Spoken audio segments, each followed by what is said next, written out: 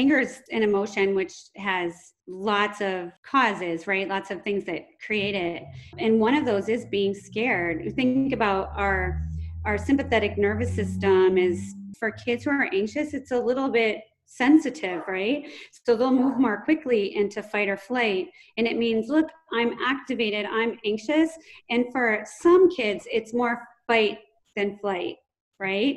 So those avoiders will tend to withdraw and go within themselves. And then our kids that are a little bit more externalizers, they're anxious too, but it's coming out for them more in the fight response.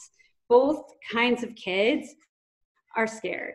And then there's a lot of other justifiable reasons why, and unjustifiable reasons why teenagers get angry that has nothing to do with anxiety. But some more anxious kids are fighters.